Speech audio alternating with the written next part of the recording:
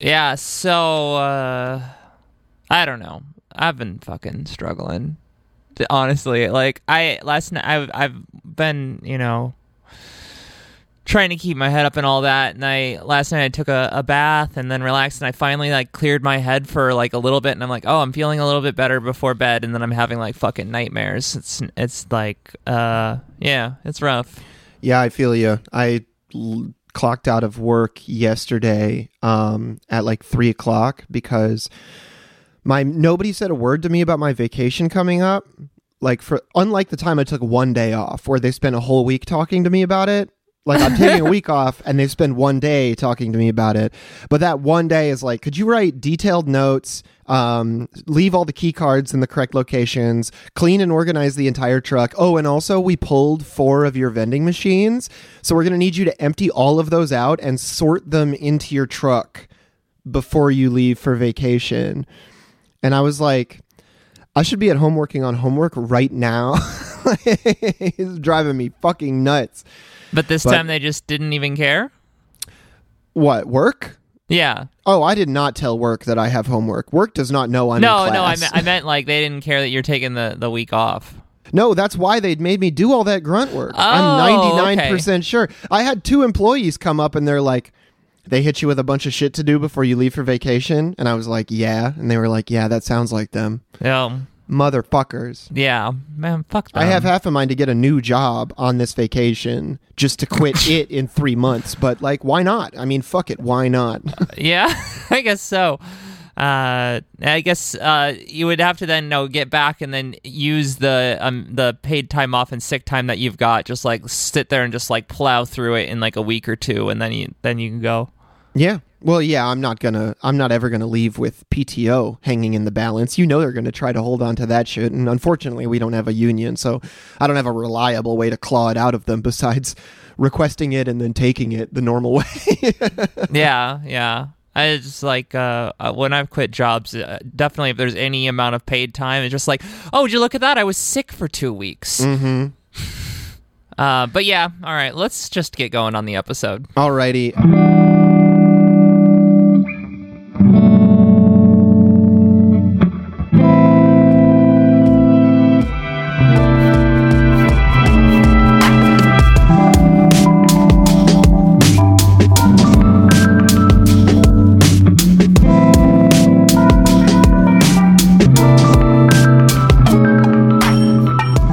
Welcome, everybody, to your weekly episode of your favorite labor podcast. My name is John. I'm Lena. We're work stoppage.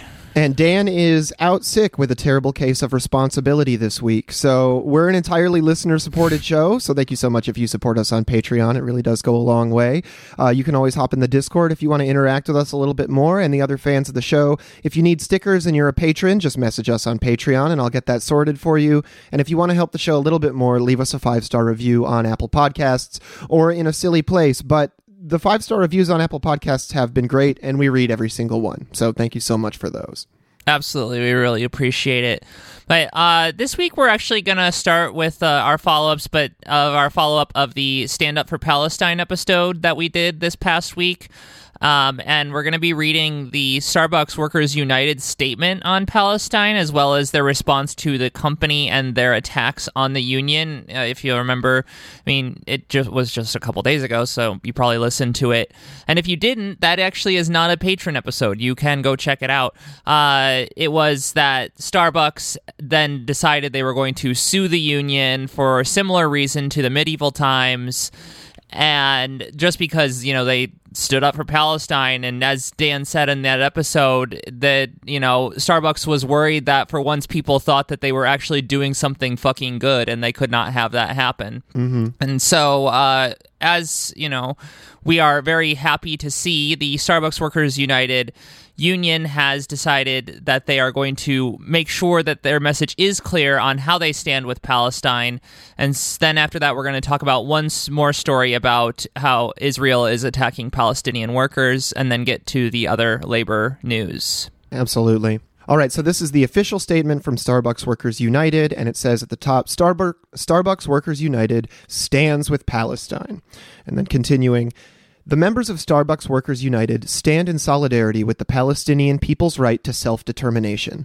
We are opposed to violence, and each death occurring as the result of violence is a tragedy. We absolutely condemn anti-Semitism and Islamophobia. Our union's members endorse the comprehensive statement of support from Jewish Voice for Peace, which provides powerful context on why we all must stand in solidarity with Palestinians. This statement reflects the diversity of our campaign. We are a union with Jewish, Palestinian, and Muslim workers. We condemn the occupation, displacement, state violence, apartheid, and threats of genocide Palestinians face. Furthermore, we condemn Starbucks for shamefully using this devastating humanitarian crisis to make false statements against our union and to vilify us. Our members face threats and harassment across our country, which are disproportionately affecting our Muslim, Jewish, and Palestinian co-workers. If Starbucks is concerned about the quote-unquote safety and well-being of its workers, as they have recently claimed, we suggest that the company bargain in good faith with us regarding the health and safety provisions proposed by the union months ago. Instead, it appears the company seeks to score points by baselessly attacking our union. We demand Starbucks apologize and acknowledge the harm they've done. We call on other labor unions to stand in solidarity with Starbucks workers united on these two issues. That's the end of their statement, which I think really is so comprehensive and says almost everything you could really want to say from a labor perspective about this issue. Yeah, I mean, especially like here in the United States. And there's also, I mean, as we pointed out before, there was the Palestinian trade unions who also called for the four actions of people in our labor movement and the labor movement around the world to do, which is refuse to build weapons destined for Israel, refuse to transport weapons destined for Israel, to take actions against any company which is actively and materially supporting the Israeli occupation, and pressure all Western governments to end their complicity and end the aid of the Zionist regime. Mm-hmm. So Starbucks Workers United here, you know, standing with those statements from the Palestinian trade unions in that way. Now, to get to our next story, we're going to be talking, I mean, just continuing our coverage of the genocide being enacted by the State of Israel on Palestine. And we are going to talk about how on October the 11th, Israel revoked around 18,500 work permits from Palestinians who lived in Gaza or who live in Gaza. And these workers found out that their work permits had been revoked because in order to actually exit or enter Gaza, or basically even go to work, they're forced to log into an app, which was created by the Israeli Defense Ministry, Al-Munis Khan, which is also known as the coordinator. The translation of that is these digital permits basically are what allow them to work. And one major issue with this, revocation is that many of the workers were actually not even in Gaza at the time, and this meant that they were basically illegally in Israel and also at the same time not legally allowed to return to Gaza. And I mean, the change was unilateral, without warning, and without any explanation. By the 17th, 4,000 workers had been detained without trial to check if they had, quote unquote, if they had, quote, helped Hamas in planning the massacre, end quote, which is so blatantly racist. And not just racist, but I mean, straight up genocidal. I mean, this is like the post 9/11 police response in the United States, but on like a full-on military scale. Yeah. And I mean, on top of that, it's a breaking of international law which prohibits acts of vengeance against workers according to 5 different Israeli human rights organizations. They also described the acts as, quote, unprecedented in both scope and lack of transparency, end quote, noting that, quote, overnight, thousands of people who had Israeli work permits became illegal aliens and have been rounded up, end quote. Yeah, which is like, Israel was already running an incredibly large concentration camp, but this is just like this is the logical extension of that in the most horrific way possible, right? We're seeing the material facts of what has always been the situation come to light because Israel is in this genocidal, They want you to believe it's like a panic response mode, but it's in fact a very deliberate mode of genocidal extermination. Yeah, it's just a new phase of their plan to do genocide against the Palestinian people.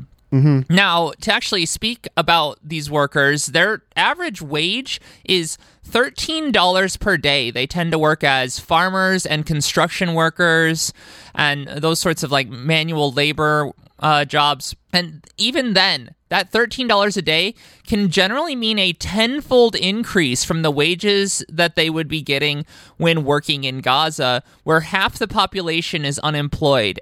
And I mean, when you talk about half the population being unemployed, that figure reaches 60% when it comes to younger Palestinians. And to put this in context, in 2022, one Palestinian told the Associated Press that receiving the permit was, along with his graduation and wedding, one of the 3, quote, great moments of joy in his life in the Gaza Strip, end quote. That quote fucking crushed me, because it's like, to have that great moment of joy on par with your graduation and wedding, and what is it? It's a ticket to cross a militarized border and make $13 a day in the place where your family has always lived. It's absolutely, it's just on another planet from where humanity is meant to be interacting with each other. And as long as we're talking about people who are just operating on this entirely, inhumane logic, we heard from Defense Minister Yoav Gallant from Israel, who said that Israel would cease to take, quote unquote, responsibility for life in the Gaza Strip. And another Israeli official said that this meant, quote, Israel will not be part of the solution in terms of giving Gazans work. We've disconnected the umbilical cord, end quote, which is not only a blatantly genocidal statement, but also is unbelievably patronizing to position Israel the root of all of the settler colonial project that is causing all of these issues for these Palestinians, and to say that, actually we're cutting off this paternalist aid that was actually your savior all along. So it's really disgusting in every register. Absolutely. And the paternalism is very on its face there, in that, like, yeah, you're right. They are the ones who are enacting this violence, and then they're so benevolent as to even provide aid. And that, yeah, it's just appalling. And then once these permits were cut off, many of the workers fled to nearby cities, and some of them fled to the West Bank. And when trying to pass the checkpoints, many, quote, were subject to violence and humiliation, questioning and harassment by soldiers, end quote. And even then, their phones and cash were confiscated. Like, they were literally robbed by the IDF, which is a basically just a standing, fascist occupation. Like, they're a bunch of goons who are trying to, harass Palestinians. That's their entire job. And the workers who have been detained are being denied their right to legal representation and other basic rights. A worker told the AP that after they were detained, the soldiers, quote, started beating us. I got hit in the mouth and my teeth are on the verge of falling out. I haven't been able to eat in 3 days because of the tooth pain, end quote. And I mean, I'm sorry, I like this. We have to read these quotes because it's just very, very important for us to realize the actual brutality of what's going on here. And there's one more, but I'll just finish reading this. And many of the workers are also finding it very difficult to contact their families in Gaza, and fear that they will not be able to see them again as the genocide continues to be perpetrated by Israel. A worker interviewed under a pseudonym by Jewish Currents said, quote, I have daughters and sons there. Please, God, let me go to Gaza so I can die with them. So we can die together. End quote. Yeah, I mean, it's really impossible to overstate the scale of the humanitarian crisis, the genocide, there's about 1 billion different ways to characterize this. And it's such a difficult time in terms of ideology and, the media, the coordinated media attacks on the Palestinians and everything that you're seeing in the news and the way that it's being spun. But if you actually just go in and you read the firsthand accounts, you read the quotes, even if you're not super familiar with the long and brutal history of settler colonialism in Palestine, then, I mean, it still becomes pretty apparent pretty quickly the scale of tragedy that's happening here. So, yeah. Even though I know, it's not always necessarily explicitly a labor issue. If you're a socialist, or even if you just, I mean, hell, if you just consider yourself a good person, you absolutely have to be paying attention to this and parsing out what's happening here, because it's not just a matter of, oh, can we influence what's about to go down, whatever, maybe not, but the way that this is treated and talked about and historically understood is going to be unbelievably important. And as hard as it is, I mean, you have to do your best to get the most direct information about what this conflict really is, because people will, I mean, very close to everyone, if you live in America, is trying to lie to you about it. Yeah, it's pretty awful, the amount of propaganda that's going on to prop up this genocidal settler colonial regime. Yeah, but stepping away from geopolitics a little bit for a moment, we do want to talk about another incredibly upsetting story, frankly, that happened this week. A lot of you may have seen this if you are big into music, or if you are a musician yourself. You're probably a big fan of the website Bandcamp. And we were excited earlier this year to discuss the successful unionization effort by workers at the one good distribution platform for music artists, literally in the entire world, Bandcamp. But unfortunately, this week, Bandcamp was hit with the same fate that so many enterprises under capitalism are hit with, which is acquisition and layoffs. We've previously mentioned Epic Games' decision to sell Bandcamp to music distribution company Songtradr. That sale became complete this week, and as a result, a full half of the entire Bandcamp staff have been fired.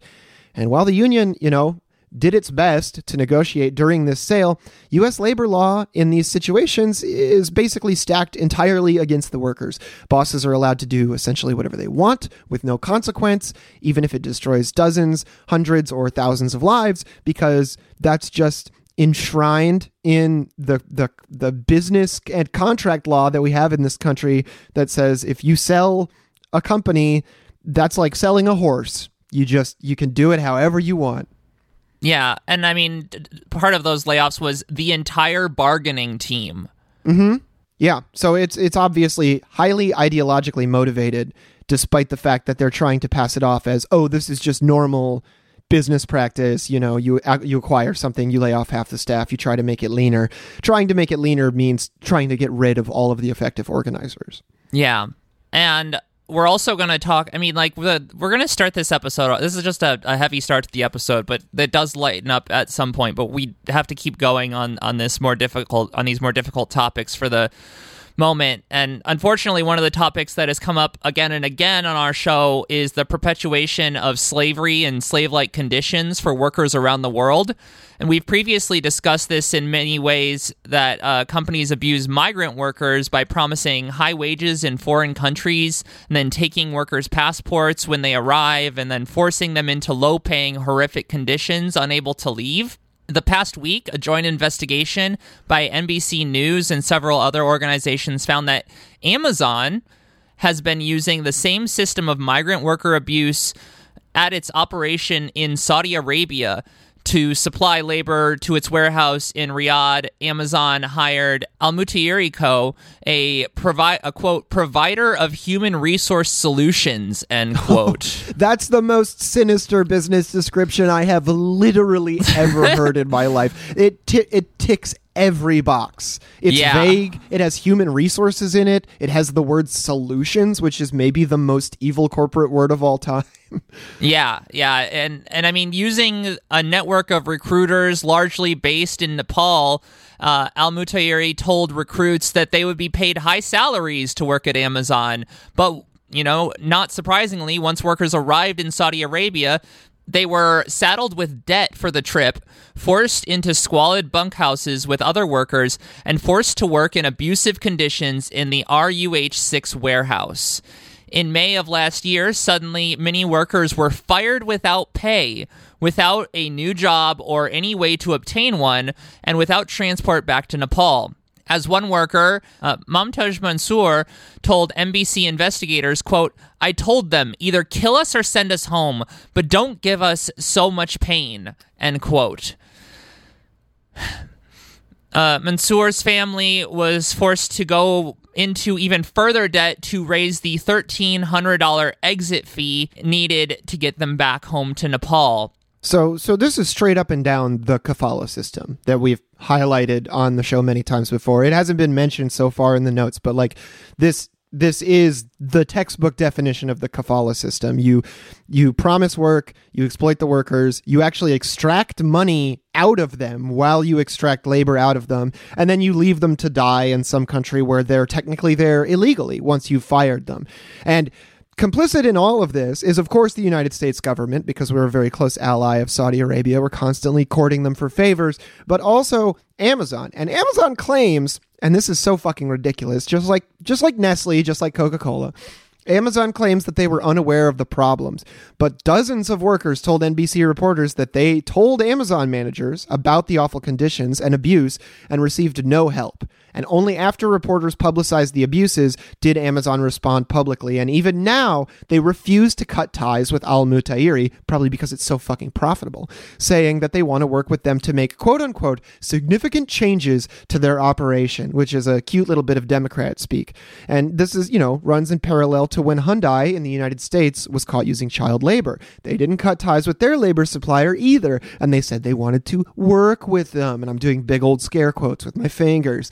And then when the story blew over, like stories do, because press comes in cycles, they just went back to doing exactly the same thing. And if you think that's not Amazon's end goal, I've got a fucking bridge in Manhattan I'd like to sell you, or wherever it is. I don't know New York very well. Yeah, no, and you're not wrong at all in that, like, it's purely just it's PR speak for please let this blow over. Mm-hmm. Yeah, Your Honor, my client would like 20 minutes for everyone to just not be so mad at him. Yeah, exactly. The RUH facility hired dozens of workers using these migrant exploitation firms, so the idea that Amazon knew nothing of their abuses is not credible at all. Amazon has 1,500 employees in Saudi Arabia, many of them migrant workers recruited through similarly abusive contracting firms. Many workers from countries like Bangladesh, Pakistan, and Nepal are forced to seek work abroad and send money home to their families, even with the knowledge that a majority of migrant recruiting firms are using these sorts of abusive practices. I mean, that's like shocking, but it kind of makes sense. Like, if your local economy has been so manipulated and extracted from, that the prevailing wage is just like a horrible, insignificant fraction of what a real living wage is, then it's like, you don't really have any choice but to take your gamble with, like, am I going to end up getting labor and money extracted from me, or am I going to eke out a horrible substandard wage that's still terribly, an order of magnitude greater than what I would make at home? That's a truly impossible situation for these folks. Yeah, absolutely. And I mean, workers described the horrible conditions at the Amazon warehouse, saying, quote, "Amazon makes people work like cattle," an anonymous worker had said. And another worker, Surendra Kumar Lama, said, quote, "They want us not to take breaks when there is high work demand. They would stand near the restrooms and water stations because workers are afraid of them. Many times I waited half an hour or an hour to go to the restroom because they were there," end quote. And this worker is also from Nepal. Yeah, and it's not just the working conditions. It's also the housing conditions and the everything else conditions. I mean, they had as many as 8 workers crammed into one small room. Mattresses that were infested with bed bugs were the only option for most workers. And air conditioning, which unsurprisingly is a life-saving, utility in the Arabian heat, rarely worked. So when workers complained about housing conditions, they were actually just threatened by the Al Mutairi managers. And the company also adamantly refused to let workers leave for any reason without paying an impossible fine.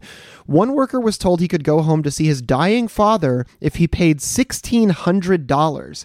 Quote, I couldn't be with my dad when he died. I couldn't hold and look at my son when he came into this world. End quote. And during his time in Saudi Arabia, he said, quote, I didn't achieve anything, but I lost many things.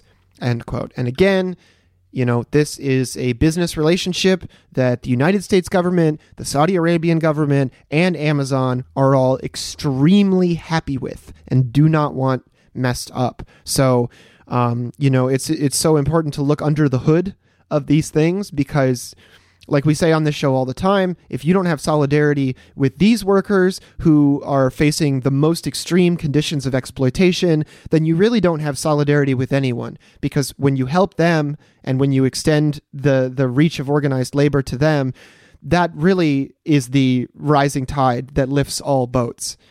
Yeah, absolutely. I mean, because consistently capitalists want, as is often said, a race to the bottom. And if we, you know, keep these people who are on the bottom, these are the people who are at the bottom, we can raise those standards and make it so much harder for them to reach so low and abuse all of these people. I mean, it's not only for, you know, self-interest, it's also just for the interest of fucking having people not suffering in this horrible, horrible world. I mean, when you go down the list of all the things they're facing, it's one of those situations where it's only technically on paper any different from slavery, but it is essentially, I mean, utterly indistinguishable in so many cases. Yeah, well, and I mean, to continue our difficult stories, we are going to head on back to the United States, which I guess we, in some ways, haven't left because of the complicity of the United States in every single one of these previous stories. Absolutely. But we're going to be talking about a factory in Reading, PA, where back in March, 7 workers were killed in an explosion of a chocolate factory. Over 6 months later, OSHA had finally issued a response, merely fining the owners a few $1,000s. But even that was too much for the bosses, who are now trying to get out of any accountability at all. On March 24th, workers at the R.M. Palmer Company alerted managers to the smell of natural gas in the facility. But their warnings were entirely ignored, and 7 workers were killed when a leaking gas main under the building caused an explosion in the factory.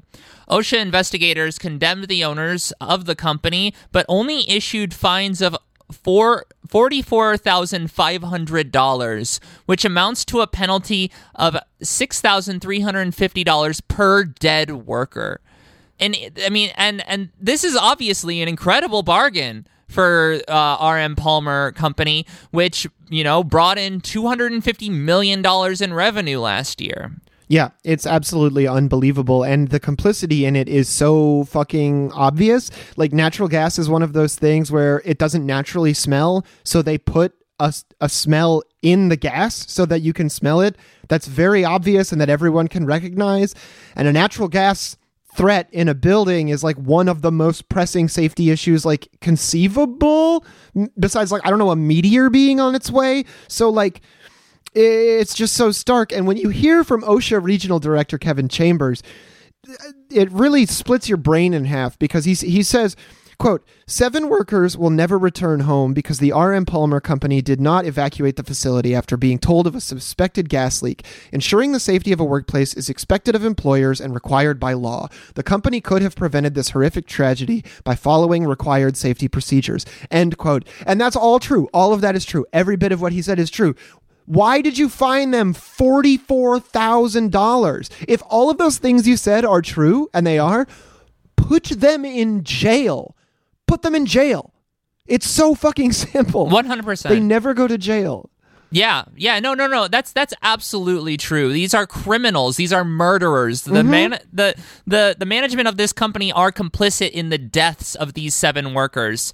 Yet, even this tiny insignificant fine was too much for the company bosses, who have attacked OSHA and denied any responsibility. The company owners have cited the NTSB report, that the leak came from a gas main under the building rather than a pipe inside of the plant.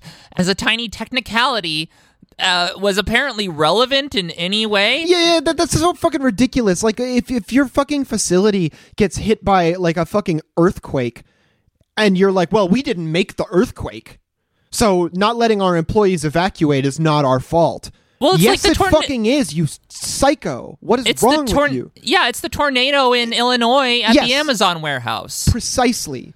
Yeah, and they've called to this company. They've called to the fact that OSHA doesn't have a specific point-by-point procedure for evacuating a plant during a natural gas leak, meaning that it's not the company's fault for refusing to listen to its employees.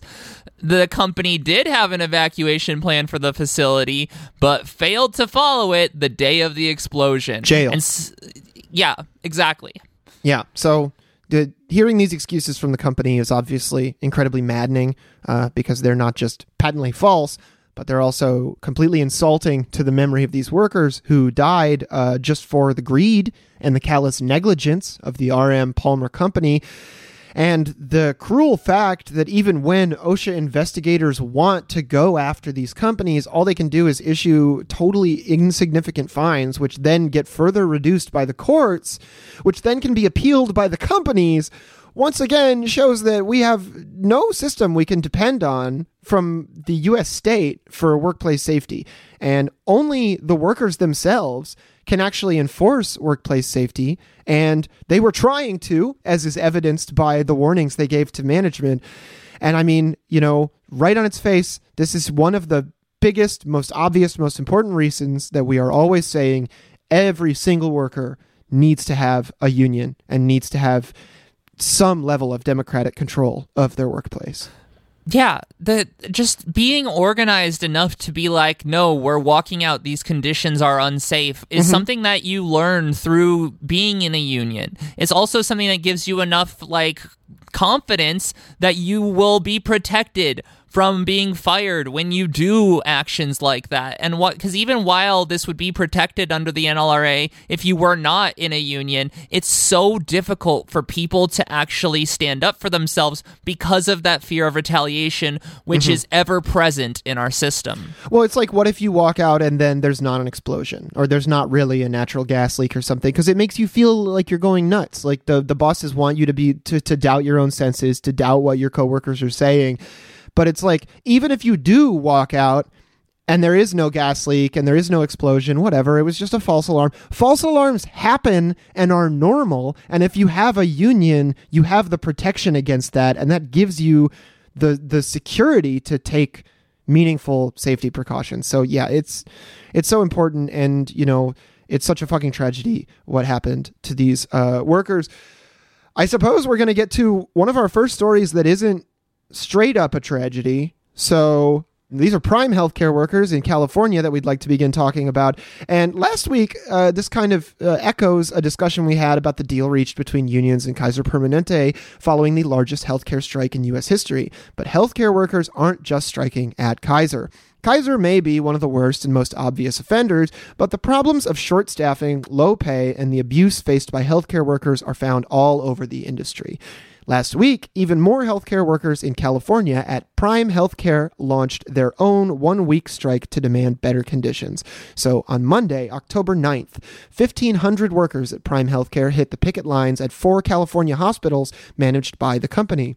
Nurses and other staff at St. Francis Medical Center in Linwood, shouts out to Weird Al Yankovic, I think. Yeah. Centinela Hospital Medical Center in Inglewood, Garden Grove Hospital and Medical Center, and Encino Hospital Medical Center all walked out for 5 days to protest unsafe conditions. Like the Kaiser strike, workers at Prime are part of multiple unions. 600 are nurses with the United Nurses Associations of California, and 900 are other healthcare workers with SEIU UHW. We heard from Raylene Gentry, a respiratory therapist at St. Francis, who told the LA Daily News, quote, "We can never find adequate staffing. We have patients who need their IVs changed, but they'll end up waiting for hours, waiting to be seen, or won't be seen at all during our shift," end quote. Now, which is something that it shows the actual malpractice that happens due to these companies' intransigence and unwillingness to bring in enough staff, or even make sure to pay them enough to make sure that there are people willing to work these jobs. Because as we will hear, the people do leave the industry because of these horrible working conditions. Yeah, absolutely. I mean, it's, you hear from the public all the time when they have to interact with the medical field. It's like, oh, the sheer incompetence of these places. And then you ask them, like, what did you actually face? And when they tell you the problems they faced, it's never that the nurses didn't know what they were doing or that the doctors weren't smart enough or any of that. It's that there's not enough fucking people in the building. And it's a big bureaucratic mess run like a fucking company, and it makes no fucking sense from gate. So another issue that's plaguing these workers is that they've been operating without a new contract, something we see all the time in fucking healthcare, since theirs expired back in fucking August.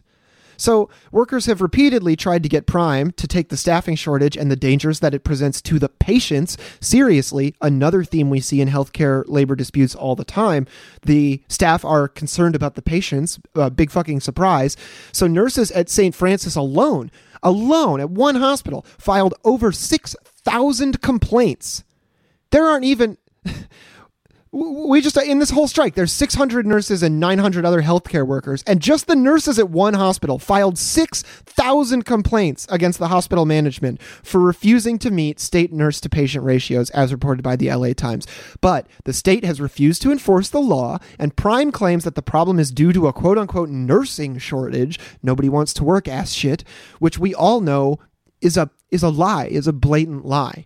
Yeah, as I literally was just alluding to, there is a reason why some people are leaving. It's not that there aren't enough trained nurses. There are plenty of trained nurses. Exactly. It's that there is consistently underpaying of these nurses. There's a consistent understaffing, and it leads these people who are saving others' lives to be incredibly burnt out. When we're seeing the uneven or the poor staffing ratios, where there's one nurse who's responsible for 12, 14, 16, 20 people, like that is unsustainable and will lead someone to madness. Yeah, well, and like further to your point, Lena, let's find out precisely where this quote-unquote nursing shortage is coming from. So despite these claims that we've heard from Prime that they've done everything they could possibly do to address the shortage, their actual actions completely expose this as a lie. So as reported by the LA Daily News, after buying St. Francis Medical Center in 2020, the company subsequently fired 20%, a full fifth, of the experienced nurses, cut the pay of the rest of the nurses by 12%, and instituted a 3-year wage freeze during the early days of the pandemic when the burden on these healthcare workers was at its absolute height. So we heard from Mayra Castaneda, who's an ultrasound technician at St. Francis, and who was rather blunt about how they've been mistreated. She told the LA Times, quote, "They don't care to hear what we're saying or where we're crying out for staffing. We work 20 hours, 18 hours, 16 hours straight. There's no one to relieve us," end quote. Prime also, in the face of this strike, immediately hired scabs to replace the workers at reduced capacity during the 1-week strike. So if you thought the staffing and the incompetence was bad before, try getting adequate health care from a bunch of poorly trained, constantly moving scab workers who don't know their patients, running way below capacity, running at below a farce of capacity at this hospital now. So negotiations will continue this week, but we've seen absolutely no indication whatsoever from any of these companies that they will ever agree in writing to hire the necessary staff without a massive, sustained strike. So we may be seeing in terms of like length or intensity, another really huge healthcare dispute, healthcare labor dispute boiling up here in California. Yeah, and just one more note on these scab nurses is that they are consistently paid way more than regular nurses. I mean, as we saw at the Kaiser Permanente strike, they were paid, double what most scab nurses are paid, and somehow... Which is already like 4 times what a regular nurse makes. Yeah, and it somehow there's no money to bring in enough staff, but yet they have enough money to hire all of these scabs. It's absolutely, it belies any of the rhetoric that they try to put out there. Yeah, it's like, oh, we can't hire enough nurses to actually run the hospital at 100% staff capacity, but we can hire 1/10 of the staff capacity as scab nurses and pay them all 10x wages, which is the same amount of fucking money. We just don't think we'll have to do it forever, which is like, I know that like doing like economic algebra is not always the most convincing argument to people, but I think if you're the kind of person who does rely on that kind of materialism, it's just so fucking clear. It's so evident, and nothing the companies say can ever make it any different to anyone who has the facts. So yeah. Well, and to move to our next story, I mean, we've kind of seen that, especially, talking about healthcare workers a lot, that the U.S. labor upsurge was really focused in like the L.A. area. But now it really does seem like the gravity center is shifting towards Detroit, with UAW workers in the thousands having been on strike at the Big Three, as well as the Blue Cross Blue Shield of Michigan workers for a month. I mean, this week they were actually joined by a coalition of workers from Detroit's casinos as well. Hell yeah, the Motor City, baby, the Great Lakes State. It's gonna be cheese curds and fucking French onion soup in the labor movement this year. Get ready.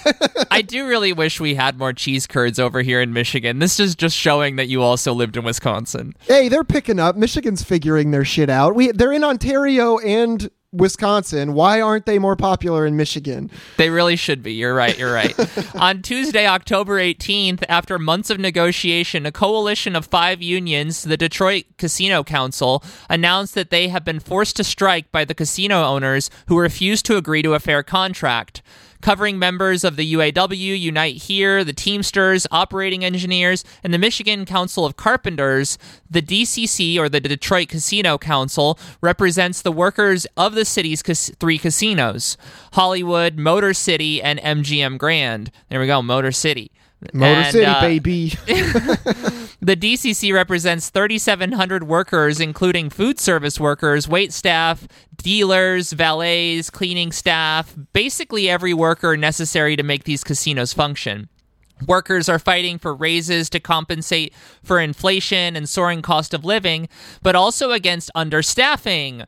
Wow, where have we seen understaffing before? Actually, if you are a working person, you see it constantly, as there are now 1,500 fewer workers doing the same jobs as before the pandemic.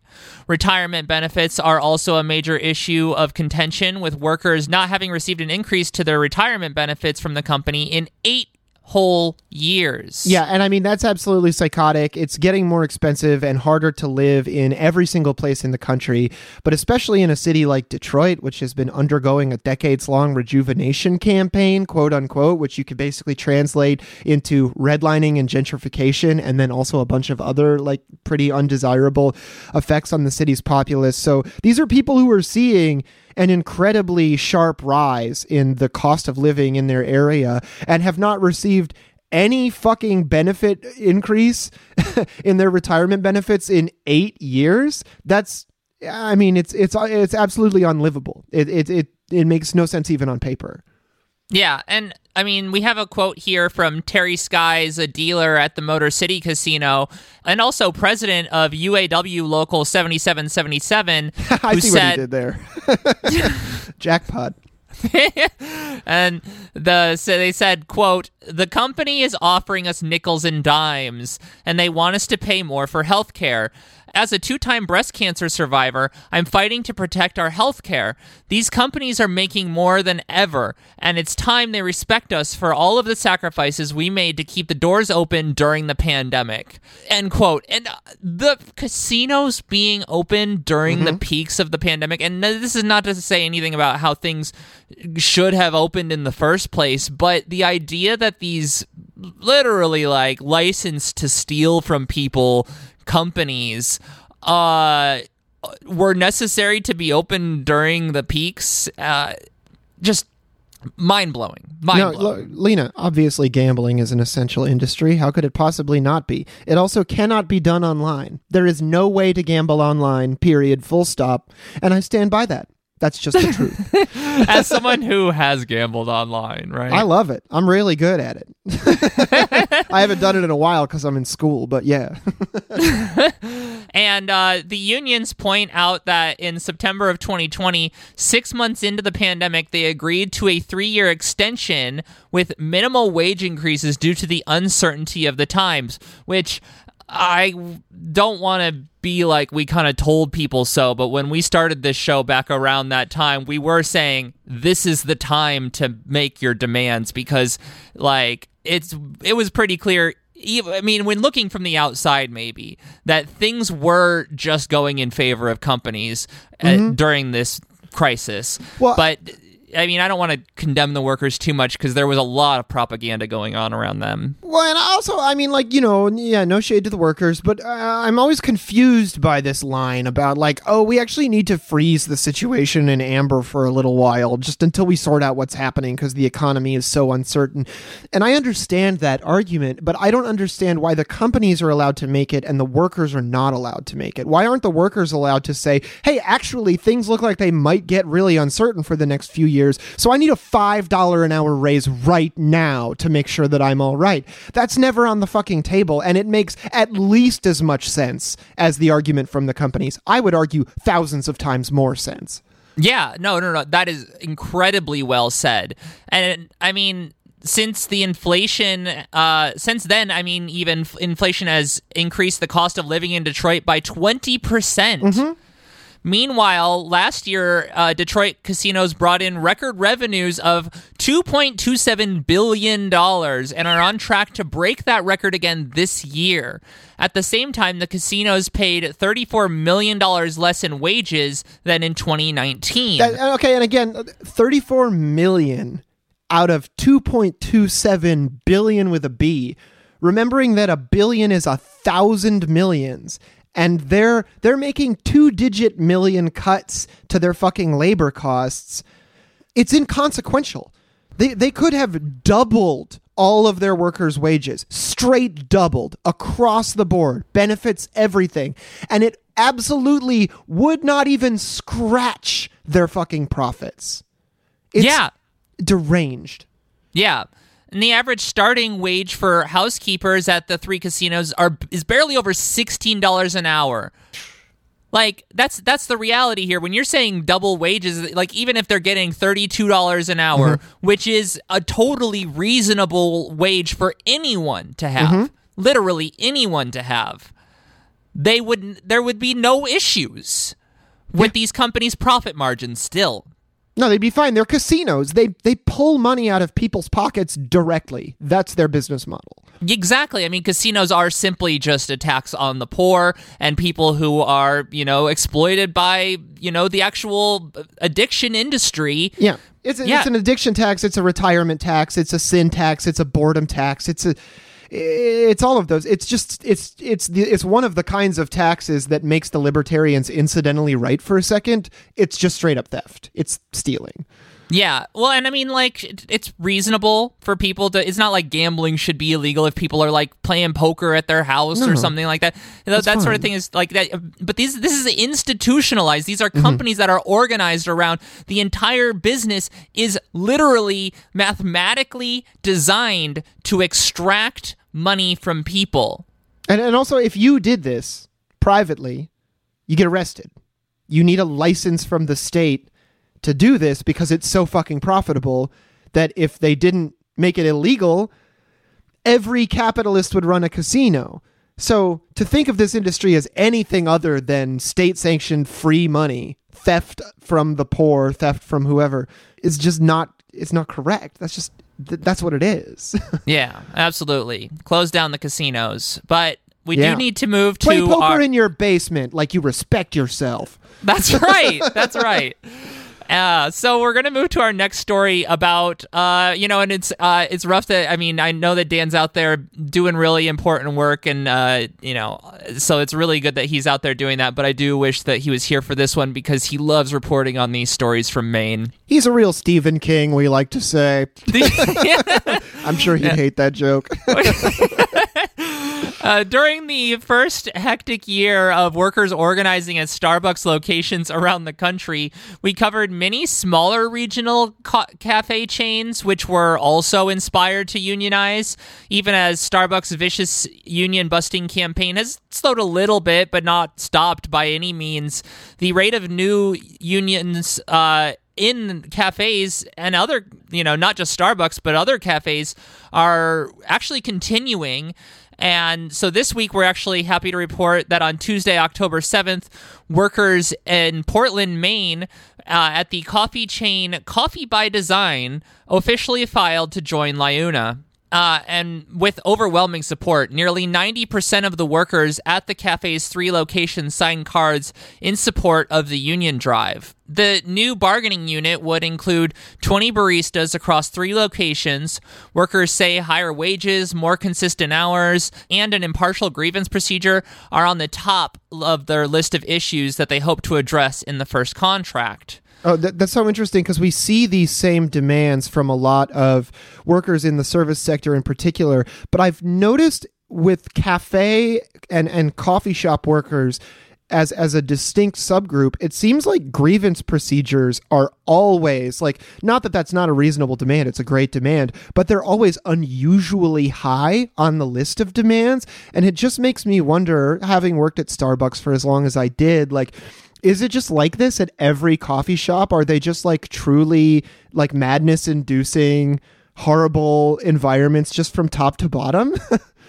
I think so. Honestly, like, it's just because there are incredibly unreasonable demands by customers constantly who really believe in that customer-centered model of doing business. Mm-hmm. And the owners of these companies are like, well, shit, I can sell a pot of coffee which costs me 25 cents for $30. And so it becomes like, oh, well, I can basically just, keep catering to this customer-centered model because of these really large margins that they have compared to some other food industries, which generally have slightly, more lean margins. And even then, this is not to make any excuse for restaurant owners, but they just really lean into that, customer can be an asshole kind of model. Yeah. Well, and they also love to bitch about how small their margins are. They're like, oh, it's food service. I barely make any money. Yeah, dude, then why do you roll up to work in a leased BMW? What's the deal there? Yeah. You barely make any fucking money. So to continue, Lauren Gamble, a shift leader at Coffee by Design, said in a statement, quote, "We're banding together to ensure the long-term viability of our being able to continue to serve the best customers in Maine. Fairness, consistency, and predictability should not be a whole lot to ask for when it comes to being able to have the tools necessary to provide our customers the experience they want and deserve," end quote. And surprisingly, usually when we start the sentence that way, it doesn't go the way that I'm about to describe it. But the owner's reaction to the union drive has actually been relatively better than others, as is always a possibility from small businesses, but still very, very rare. Mary Lindman, Coffee by Design's owner, agreed to a card check election where once the cards have been verified by a third party, the company will agree to voluntarily recognize LIUNA Local 327 as the bargaining agent for the workers. Obviously, don't ever count on this. Don't trust bosses, but this is also kind of a demonstration of the unity of the workers, seeing an 89% of the workforce signing cards. I'm guessing the owners just didn't want to be ostracized by the public, as many coffee companies have been, for being shitty and starting union busting campaigns. Though I don't necessarily want to jump the gun on that one, because sometimes there's voluntary recognition, and and then intransigence while getting a contract. So we definitely want to say solidarity with these workers as they fight for that first contract, because we're pretty certain that they're gonna get this voluntary recognition. Absolutely. And I mean, as with any case of voluntary recognition, my main takeaway is just I'm extremely curious to see what the company's next moves are in the face of the union's contract organizing campaign. So as long as we're talking about service workers who are doing a great job of getting their shit together, let's talk about workers at Waffle House, everybody's favorite meme restaurant. So we haven't gotten to talk about the Union of Southern Service Workers in a little bit, so we are pretty excited to talk about this recent organizing done by them and workers at Waffle House. So if you're not familiar with Waffle House, which again, I don't know how that's possible with Twitter in the state that it's in, but Waffle House is a 24/7 diner that has over 2,100 locations, over 25 states. Their estimated revenue is $1 billion annually, and speaking to their policy of being open 24/7, they are also known for being open in the worst storms and on holidays. This means that regardless of safety, workers are expected to come into work.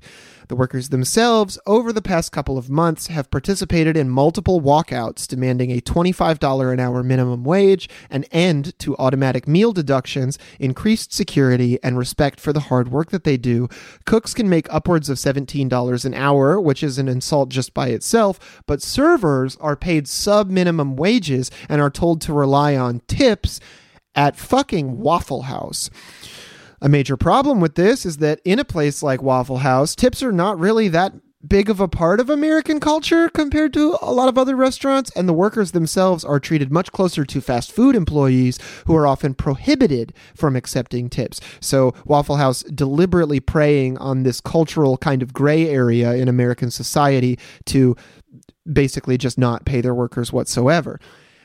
As for the increased security that the workers are concerned about, the third shift at Waffle House, unsurprisingly, the night shift, is particularly dangerous, and videos of customer violence have gone viral countless times since people often come in very intoxicated. I've never been to a Waffle House not completely having my shit rocked for the previous 6 hours by various intoxicants. So big relate to that, although I've never thrown anything at an employee or even harassed them.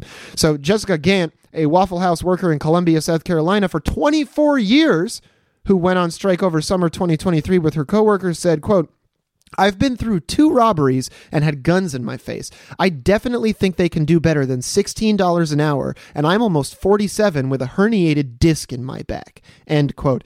To which I have to say, obviously, I hate the police. I hate everything they stand for. But if Waffle House employees aren't making at least as much as police officers for what they have to put up with, there's something wrong. Because let me tell you, being a Waffle House employee is about 35 times more fucking dangerous than handing out traffic tickets. Yeah. No, absolutely. I mean, honestly, these workers, and like, there should be some security there, because there is known issues of, as we pointed out and as people have probably seen, violence happening not even just, between customers, but literally directed at the workers themselves. I mean, I think I just remember, I usually don't click on these videos because I have a hard time watching some of these things, but people like throwing chairs at cooks over the counter and shit like that. It's really fucking awful. Yeah, well, that famous clip of that Waffle House employee just swatting an entire metal chair away from her with one hand and standing there like completely unperturbed by the customers harassing her, and everyone was like, wow, she's such a fucking badass, I wish I was like that. And it's like, okay, great, yeah, she is a badass. She shouldn't have had to do any of that shit. She should have had a normal shift. Yeah. No, absolutely. And I mean, also speaking to the issue of the automatic meal deductions, Gerald Green, who has been working at Waffle House for 7 years and organizing with the USSW since 2022, said, quote, "We want that taken away. We're not even guaranteed to eat food on the shift," end quote. They have like automatic deductions for food that they might not even get. Yeah. How about this? Just give them free food. I'm sorry. They work in your restaurant. Just feed them. Just feed them, period. Full stop. End of story. Yeah. Well, and then also when it comes to respect for workers, they have complained about management telling them to, quote, just deal with it in regards to being sexually harassed. And I mean, upon selling $1 million worth of food, being rewarded with just a t-shirt, like, it's incredibly insulting. How about you give me 10 grand right now? Yeah, absolutely. And workers say, anyone who works in food service would know that the schedules are consistently incorrect. And even sometimes former employees will end up on the schedule, just leaving shifts short-staffed. And, I mean, these appalling conditions merit everything that these workers are asking for and more. So, solidarity with the Waffle House workers. Absolutely. Well, before we head into the meme review, we of course have to handle the big story it's just been the big story, everybody. So you know what this is. This is the UAW update portion of our show. We're going to be, quote unquote, shifting gears towards our continued coverage of the stand-up strike. That's a little bit of an automotive pun for those of you who aren't already groaning, which is entering its second month this week, the stand-up strike against the Big Three. So Ford's executive Bill Ford, I wonder how he got the job, great-grandson of the Nazi collaborator Henry Ford, decided that it was time to once again cry about quote-unquote competitiveness, demanding that the UAW end the strike because non-union companies don't pay their workers well, so why should we? He went on to threaten workers at the Rouge Truck Complex in Dearborn, Michigan. In response, Sean Fain said, quote, Bill Ford knows exactly how to settle this strike. Instead of threatening to close the Rouge, he should call up Kim Farley, tell him to stop playing games and get a deal done, or we'll close the Rouge for him. It's not the UAW and Ford against foreign automakers. It's auto workers everywhere against corporate greed. If Ford wants to be the all-American auto company, they can pay all-American wages and benefits. Workers at Tesla, Toyota, Honda, and others are not the enemy. They're the UAW members of the future. End quote. That's like, I just can't express how consistently impressed I am with what Sean Fain has to say, and then with the way that he subsequently follows up exactly what he said with exactly what he does. Yeah, and I mean, this is something that and again, I think that we have talked about this a couple of times in how this is what the bare minimum of labor should be. This is like, we Yes. talk about this and we're like, we're fawning over Sean Fain. Honestly, it kind of sucks too in a certain way. Like, we do love Sean Fain, but really, this should be the position of every single union leader. There should be no excuse to, side with the company ever. Because, like, really, if you're not competing against non-union workers, those workers are going to be part of your union when you stand up and actually get what you deserve and show that unions are what make the working class strong. Yeah. Ford also announced that a bonus of $600 million in dividends to shareholders this week, all while crying poverty. So obviously they have the fucking money. This amount would be equal to $1 an hour for all Ford workers over the life of the contract. And while the Big Three have said that they have reached their limit on contract negotiations over and over and over again, that seems to be a lie because every couple days they manage to come back to the table another small step closer to the workers' demands. So for some updates on where the negotiations are, here's a real quick rundown. We're just going to breeze through this. All three negotiations are up to 23% from 20% over the life of the contract. They have eliminated tiers for Mopar workers at Stellantis, GMCH and CCA at GM, and Rawsonville and Sterling at Ford. For wage progression, originally, the companies were at 8 years to get to the top wage for full-time workers. They have been fighting to get that down to 90 days. At Stellantis, they are down to 4 years, for Ford, 3 years, and GM is trying to introduce a new tier to have it be 3 years for current employees and 4 years for future employees. Sean has said that simply will not happen. COLA, cost of living adjustment, at Ford is back to 2009 levels. At GM, it is almost a completed issue, but not quite there yet. And Stellantis wants it to not kick in for the first year, which is just really harebrained company shit. For profit sharing at Ford, they have made it better by applying it to total company profits and including all temp workers. GM has only budged on profit sharing with temps with 1,000 hours to benefit from it, and Stellantis has not budged on this issue at all.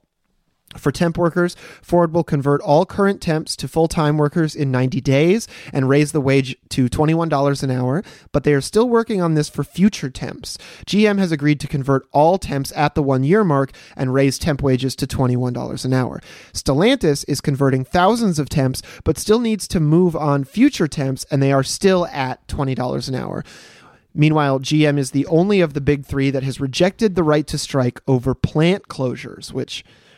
GM, you're not going to be able to stick on that one, I'm pretty damn sure. Yeah. All three have given 2 weeks of parental leave, but Sean says there is still room to grow there. They have also given Juneteenth, as we have previously reported.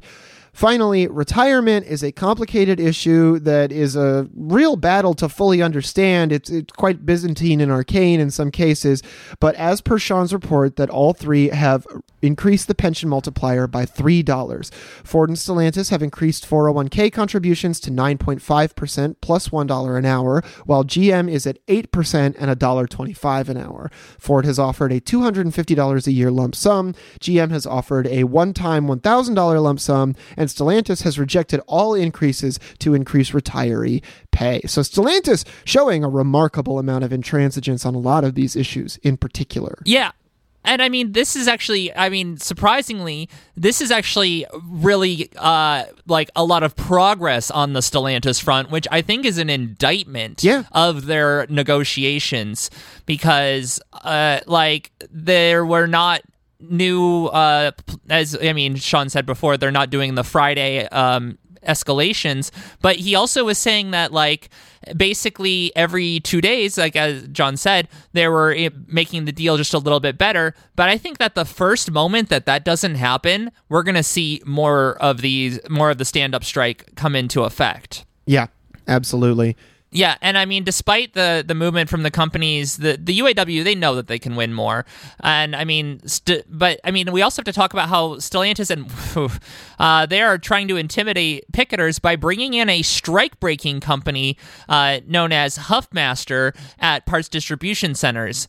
The Huffmaster company is known for assaulting striking workers and has at least 3 pending cases right now. And that's not to say that, or that's not even counting all of the times in the past where they have done like awful violence against strikers. They also are often hired for like fucking like breaking school strikes and shit like that. One time they actually tried to charge a school district $1 million for a 2-month strike breaking campaign, and that's the kind of money that goes into strike breaking that could literally just go directly to the workers.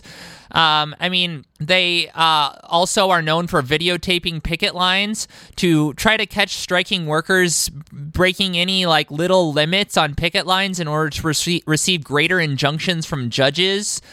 They have received cease and desist letters from state governments for, quote, illegally interfering with the demonstrating picketers' right to protest, end quote. And I mean, also for operating in a state without a proper license. These are literal criminals. These are squads of goons who are there to basically bring in scabs and to break strikes. Yeah.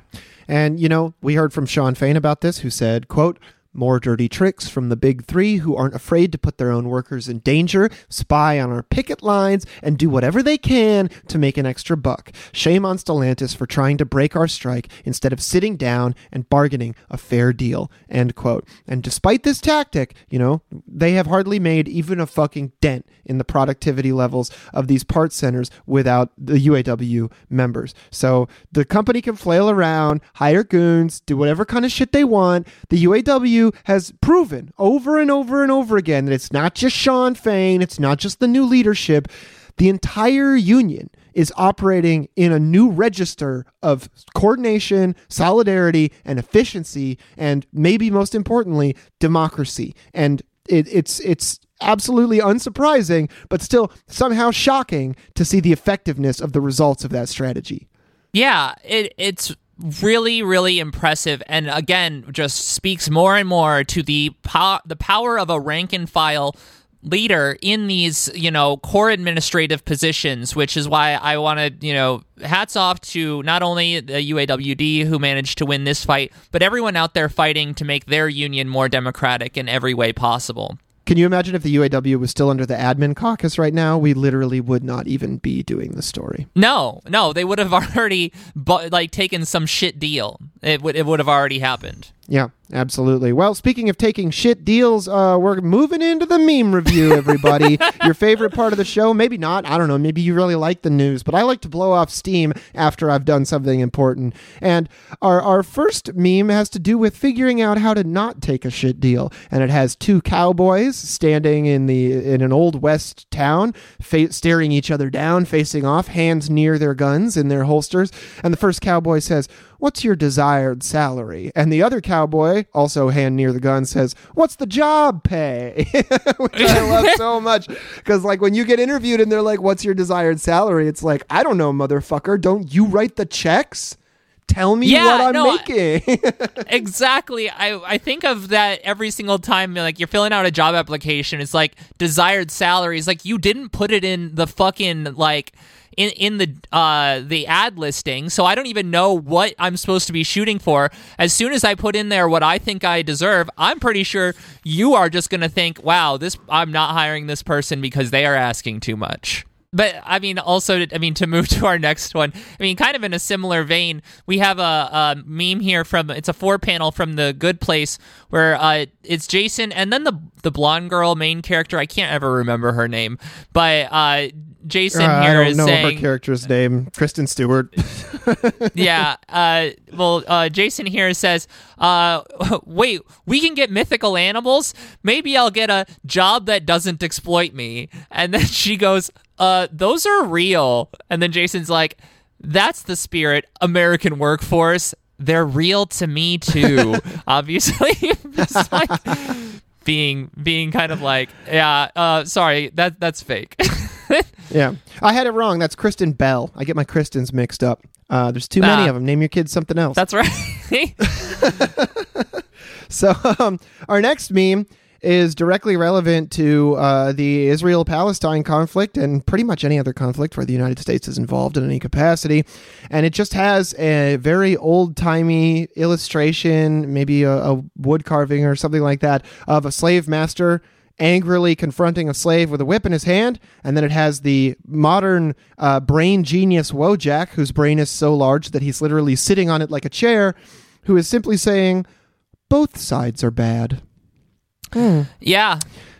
Very insightful, brain genius Wojak. Thank you so much for your helpful contribution to this issue. Yeah, and this is literally, we see this, all over the internet at least, of people being like, oh no, I condemn both sides. It's like, motherfucker, one side is doing genocide. Mm-hmm. Yeah, you don't have to like Hamas, but they're not doing a genocide, so it's pretty cut and dry. Yeah. Yeah, and I guess another one, just kind of doing a shout out to The Onion, which has been doing some just absolute banger headlines lately. This one is, military reports that it was you, the reader, who blew up hospital. And... oh, God damn it. I knew it. Yeah. Yeah, and this is just, it's very clear that Israel is the one who is bombing the hospitals. They're just trying to obfuscate there's actually a really good article by Liberation News about how debunking the idea that anyone other than Israel bombed that hospital. It's in the Discord, so jump in the Discord if you want to check that out.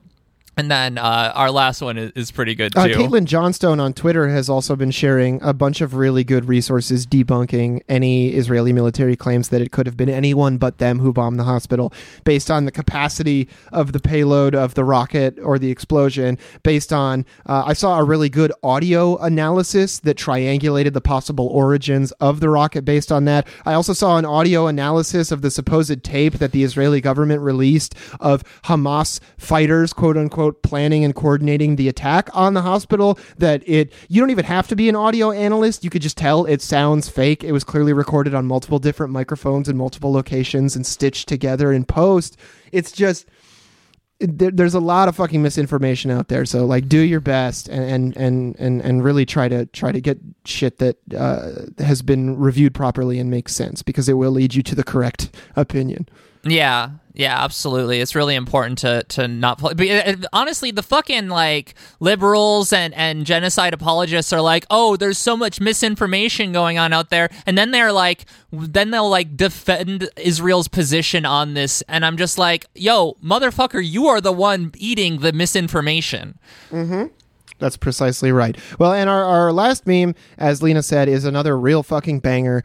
This is just a cover of a Clifford the Big Red Dog, but it has been edited a little bit, so you have a little ham-sick star off to the side, and the Monopoly Man is on a branch that Clifford has bent down in the original illustration, I believe, to get a cat out of a tree or something.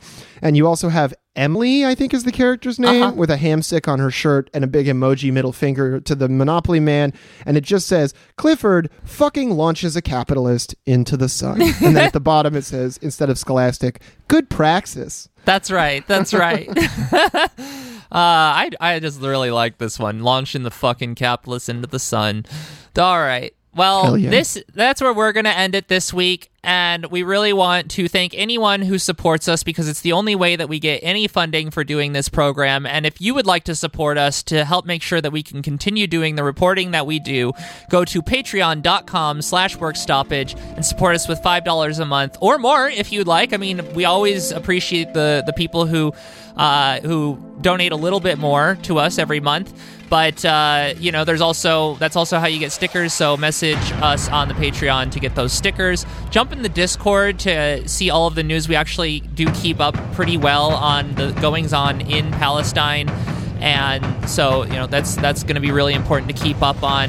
Write us a review somewhere. Follow us in all the places. The links are at workstoppagepod.com. Listen to Beep Beep Lettuce. Listen to Red Game Table. And as always, labor peace is not in our interest, and solidarity forever. Solidarity.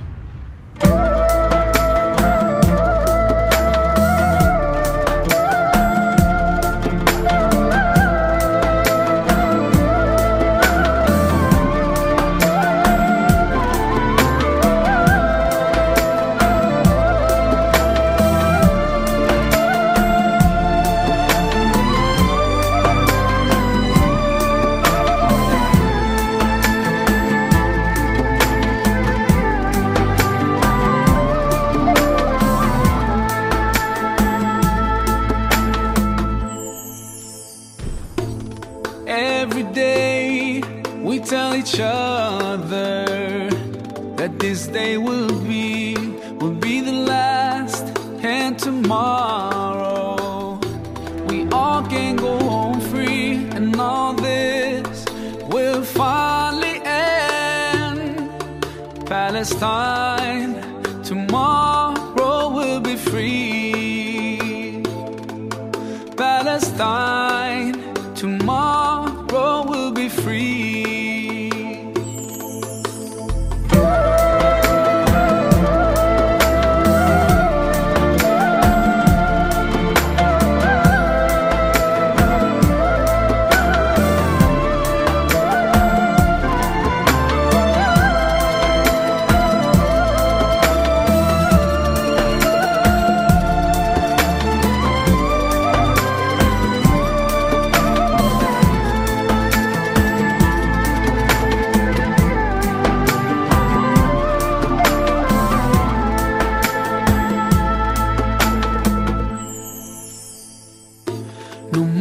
No father to wipe away my tears. That's why I will cry. I feel scared, but I won't show my fears. I keep my head high, deep in my heart. I never have any doubt that Palestine tomorrow will be free. Palestine tomorrow will be free. I saw those rockets and bombs shining in the sky, like drops of rain in the sun's light, taking away everyone dear to my heart, destroying my dreams in a blink of an eye. What happened to our human rights? What happened to the sanctity of life and all those other lives? I know that I'm only a child, but is your conscience still alive? Oh, yeah. I will caress with my bare hands every precious grain of sand, every stone and every tree. 'Cause no matter what they do, they can never hurt you. 'Cause your soul will always be free.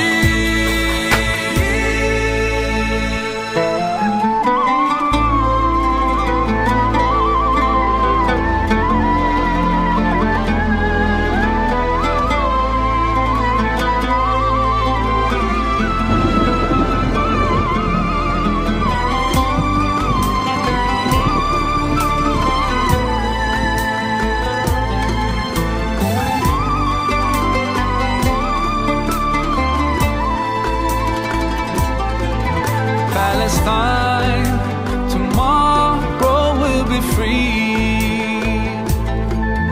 Palestine, tomorrow will be free.